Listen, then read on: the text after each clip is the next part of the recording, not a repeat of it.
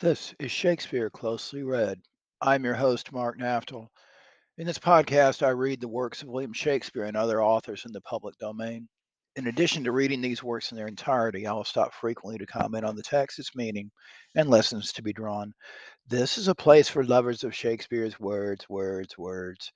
I delight in the beauty of his language and believe through this beauty we can find truth and how to live a virtuous life. I hope this podcast can help students understand Shakespeare better and how to appreciate his sometimes difficult language. Maybe you can use it to help you write papers or study for tests. Drop me an email at shakespeareclosely@gmail.com if you have questions, comments, alternative interpretations, or would like some help. Let us begin. It has been a while since my last podcast, and I ask listeners' forgiveness.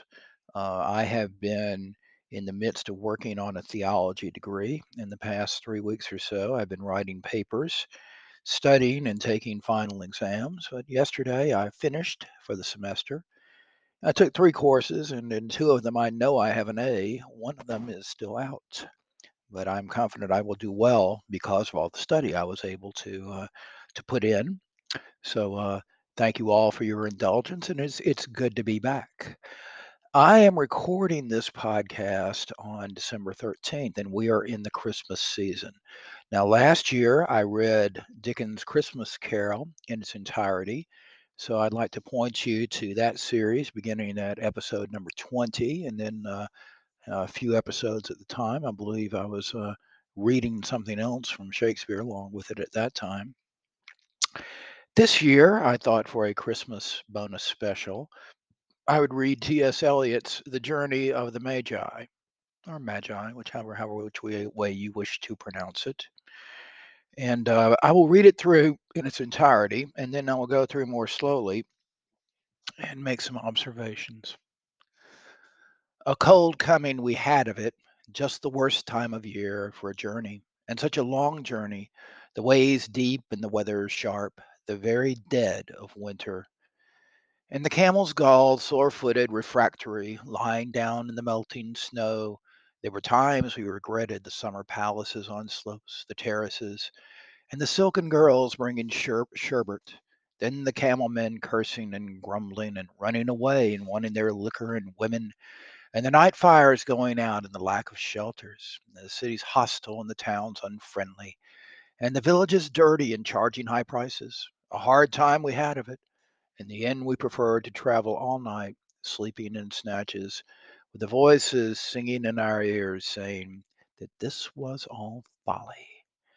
Then at dawn, we came down to a temperate valley, wet below the snow line, smelling of vegetation, with a running stream and a water mill beating the darkness, and three trees on a low sky, and an old white horse galloped away in the meadow. Then we came to a tavern with vine leaves over the lintel, six hands at an open door, dicing for pieces of silver, and feet kicking the empty wineskins. But there was no information. And so we continued and arriving at evening, not a moment too soon, finding the place.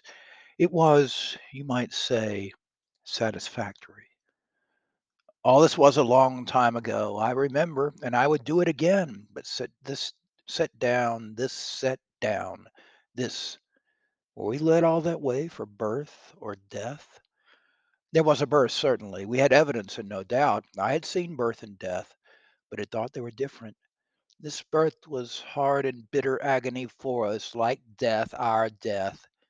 We returned to our places, these kingdoms, but no longer at ease here in the old dispensation, with an alien people clutching their gods. I should be glad of another death. Okay, there it is. It's a short poem, especially for T.S. Eliot. And it's the provenance, the story behind the poem is rather interesting. It was written, or at least it was published, in 1927. Now, the year before, T.S. Eliot had become Christian, but he had not announced anything publicly. So this poem sort of served as his announcement of his Christianity, much to the consternation of his avant-garde friends. Eliot had made quite a splash on the scene um, with his poem, "The Wasteland," um, and become quite the darling of modernists. And the last thing that they expected was to him to become a Christian, and would soon become apparent not only a Christian, but the most traditional type possible, an Anglo Catholic. Um, Eliot later described himself as a Anglo Catholic in religion, a monarchist in politics, and a classicist in literature. Perhaps it was his classicism in literature, which was always apparent, and from the very beginning, he used lots of quotations from Dante, other authors. Um, so perhaps they should have seen this coming.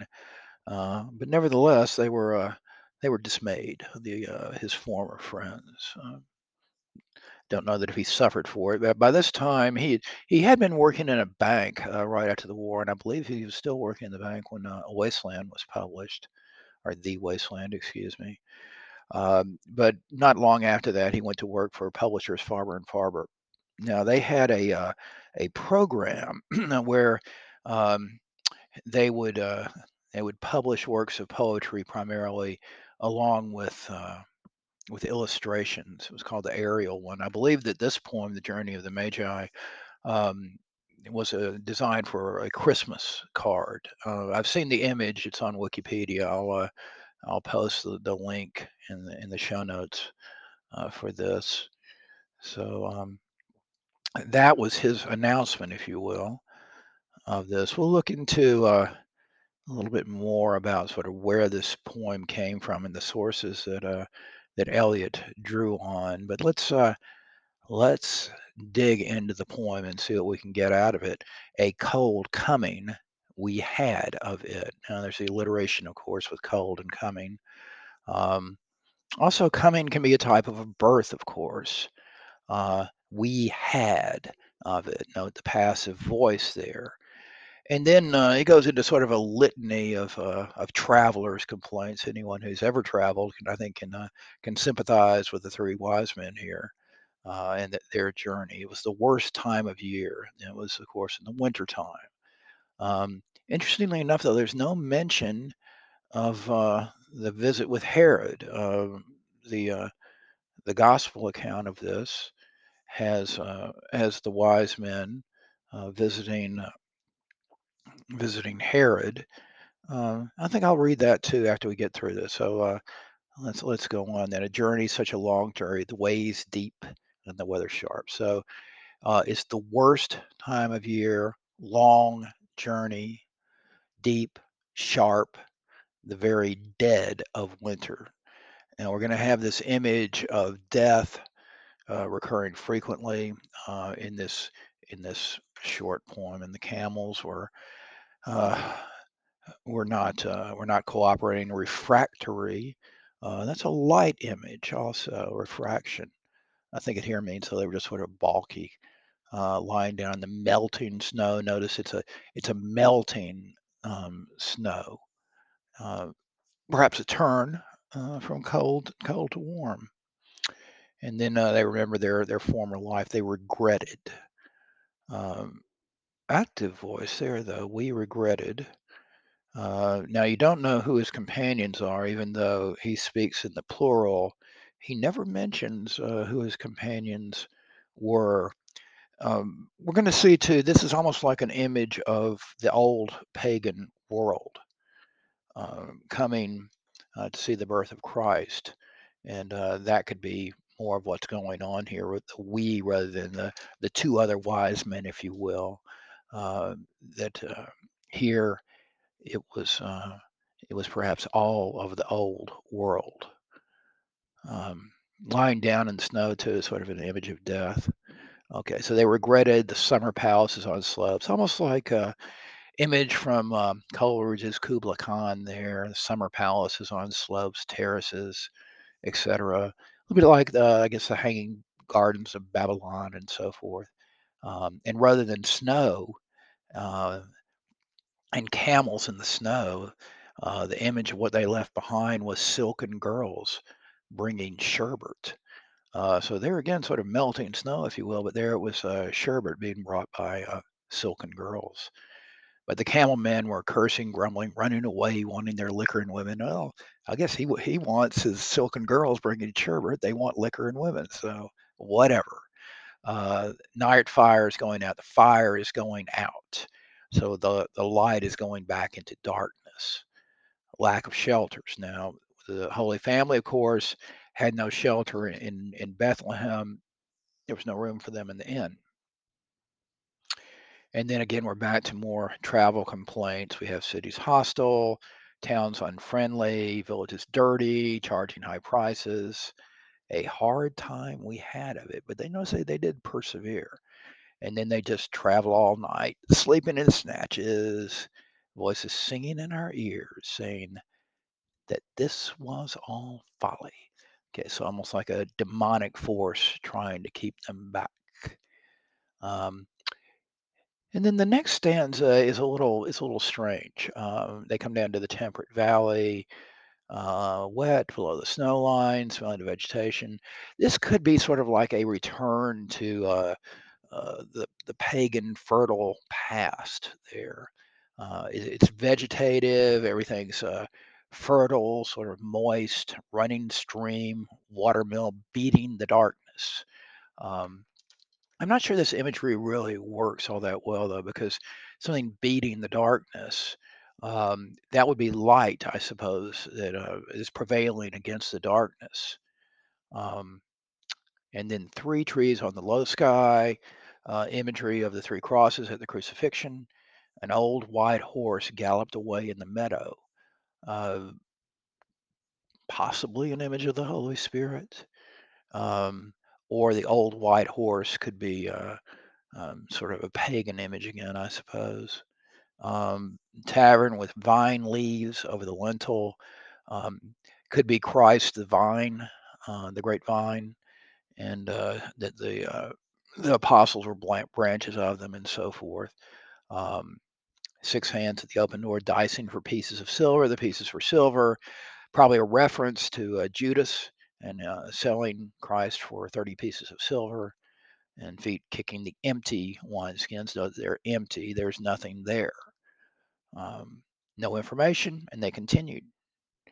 And they arrived at evening. Now, there's no indication here either how they found it. Um, but they were following the star or something. Again, the Gospels say that they followed the star and it went to rest over the place where the child was. Okay, so then he goes. He's obviously the narrator here is remembering the story. It was a long time ago, and we do it again. But sit down. This sit down.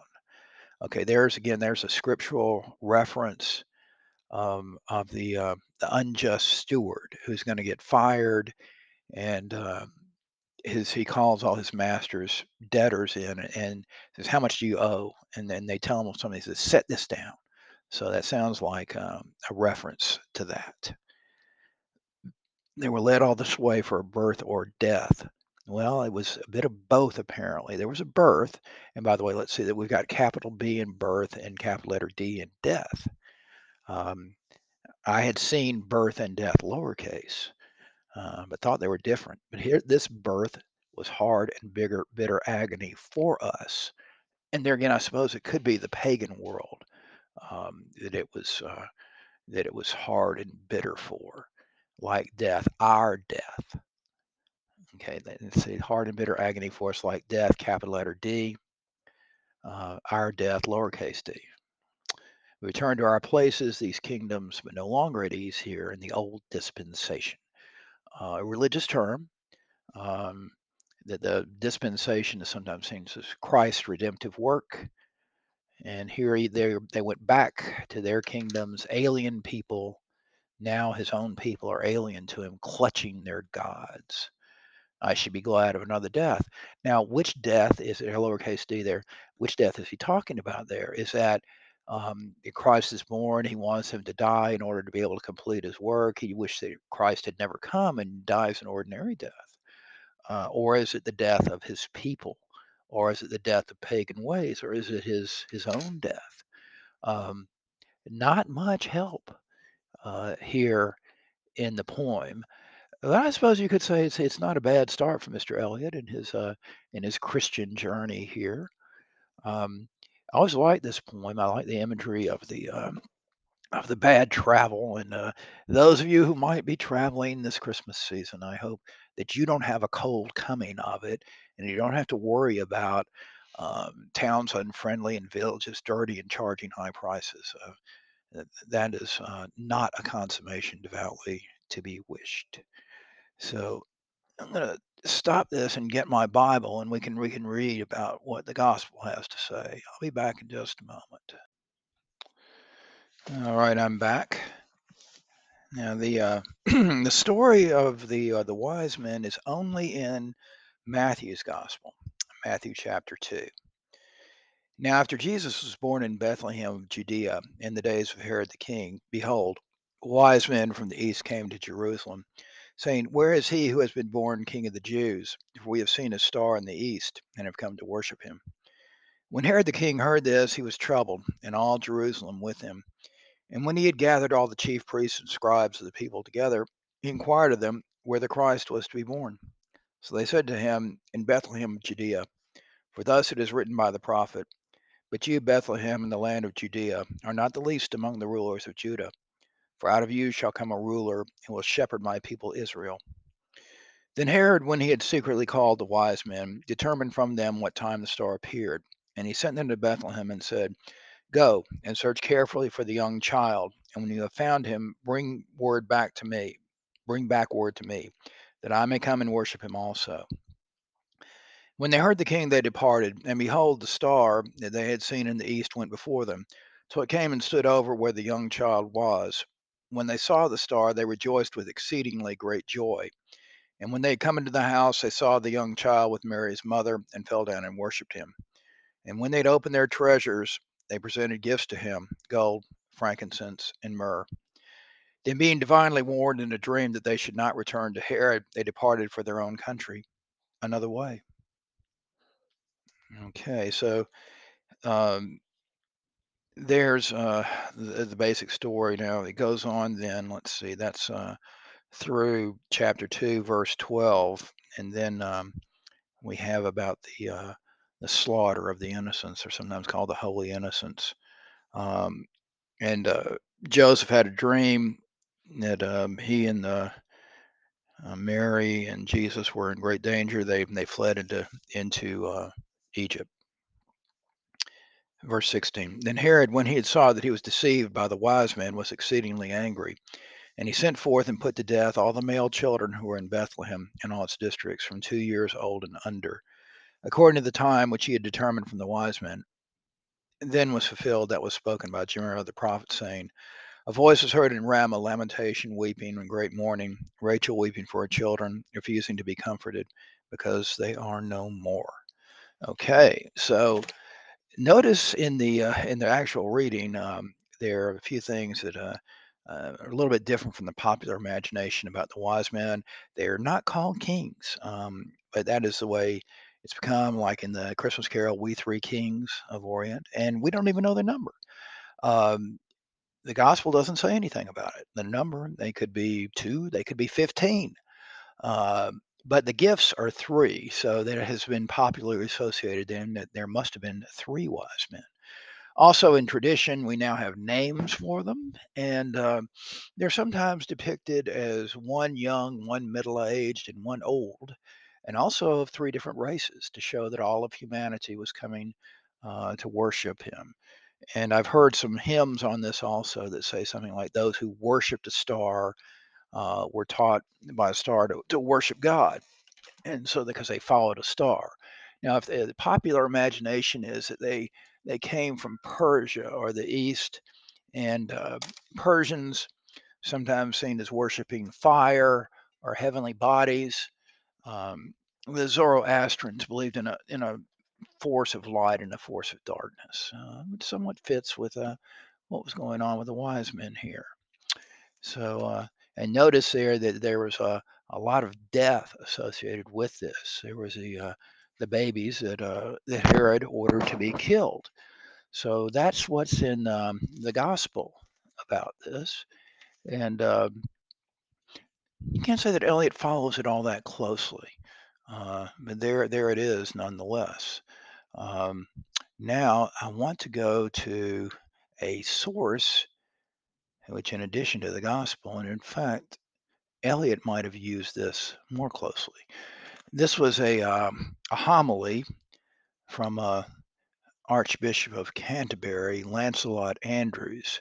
Now, Eliot studied Lancelot Andrewes very closely. He was Archbishop of Canterbury under King James the First, and I guess you could say he was like the father of Anglo-Catholicism. He one after the ravages of the Reformation, he wanted to bring back some liturgical worship into the British church. After he died, there was a great scandal because some incense was discovered among his effects. The Puritans were outraged by that.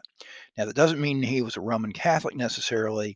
He had corresponded with the Eastern Orthodox Patriarch in Constantinople, and who knows, the Patriarch might have sent him some incense. At any rate, frankincense maybe. Okay, so this is a homily by Lancelot Andrewes. It's called A Cold Coming, preached between 1605 and 1624 before the court of St. James. Now, when Jesus was born in Bethlehem of Judea in the days of Herod the king, behold, there came wise men from the east to Jerusalem, saying, where is he that is born King of the Jews? We have seen a star in the east and are come to worship him. Matthew, second chapter, verses 1 and 2. Now, for the Venemus, their coming itself, and it follows well. For it is not a star only, but a lodestar. That means like a magnet or something like that. And whither should stella jus ducere but ad eum? Whither leads us but to him, capital letter H, whose star is, to the stars master. All this while we have been at decentes, saying and seeing. Now we come to facientes. See them do somewhat upon it. It is not saying or seeing will serve St. James. He will call, and okay, that's a reference to the Epistle of St. James, where he says, "Faith without works is dead." So just saying won't serve St. James. Back to the text. He will call, and he's still calling for ostende mihi. Show me your faith by some work, and well may he be allowed to call for it this day. It is a day of vidimus, appearing, being seen. You have seen his star. Let him now see your star another while. And so they do. Make your faith to be seen, so it is. Their faith in the steps of their faith. And so with Abraham's, first by coming forth of his country, as these here do, and so walk in the steps of the faith of Abraham, do his first work. It is not commanded to stand gazing into heaven too long, not on Christ himself ascending, much less on his star. For they sat not still gazing on the star. Their vidimus begot venimus.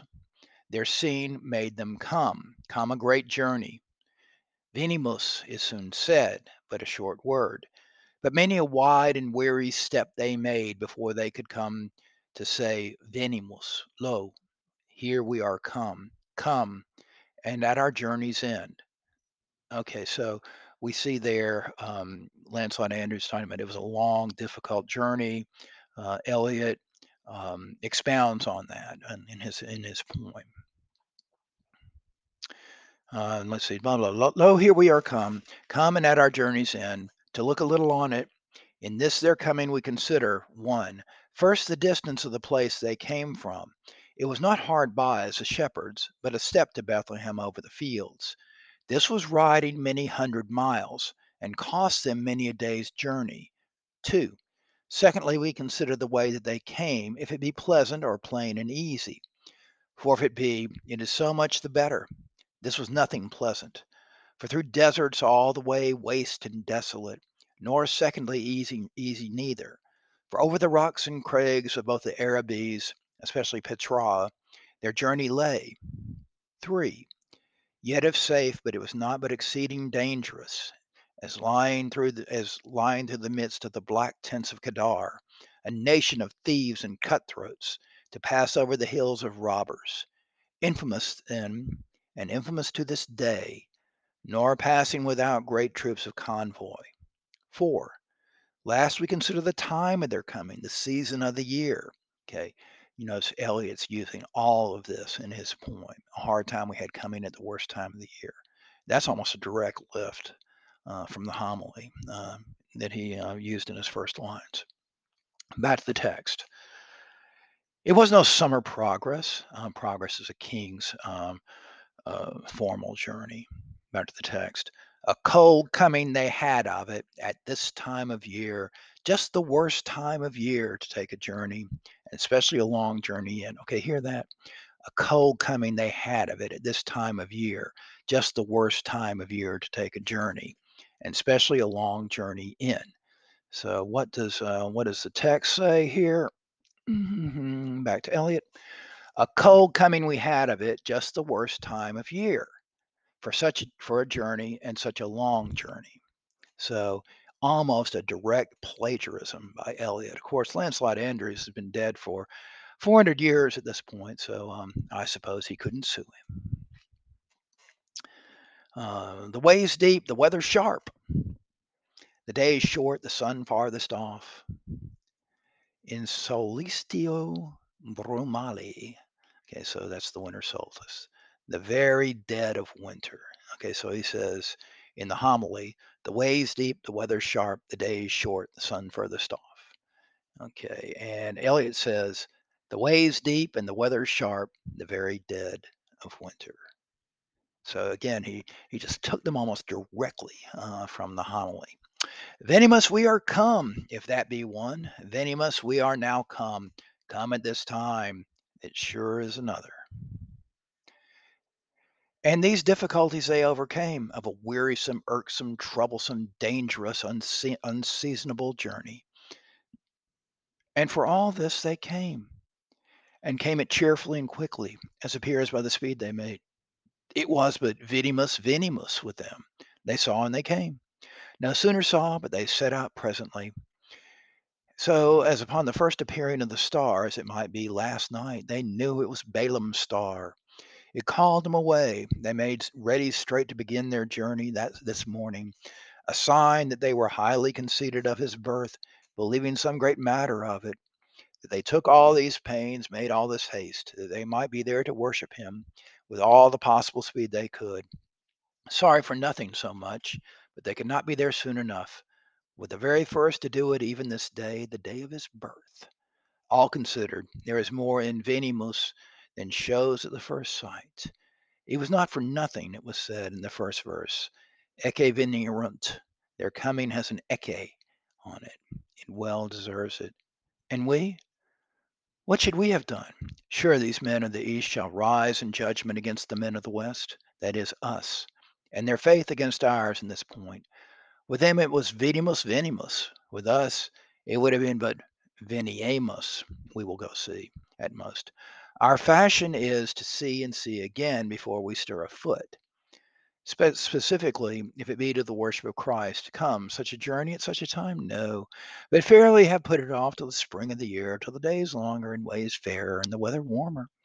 'Tis better traveling to Christ. Our Epiphany would surely have fallen in Easter week at the soonest. Okay, Epiphany was the feast associated with the wise men, especially at this time, January 6th. And it's at Easter week, so they would have waited till spring. But then for the distance, desolateness, tediousness, and the rest, any of them were enough to mar our venimus quite.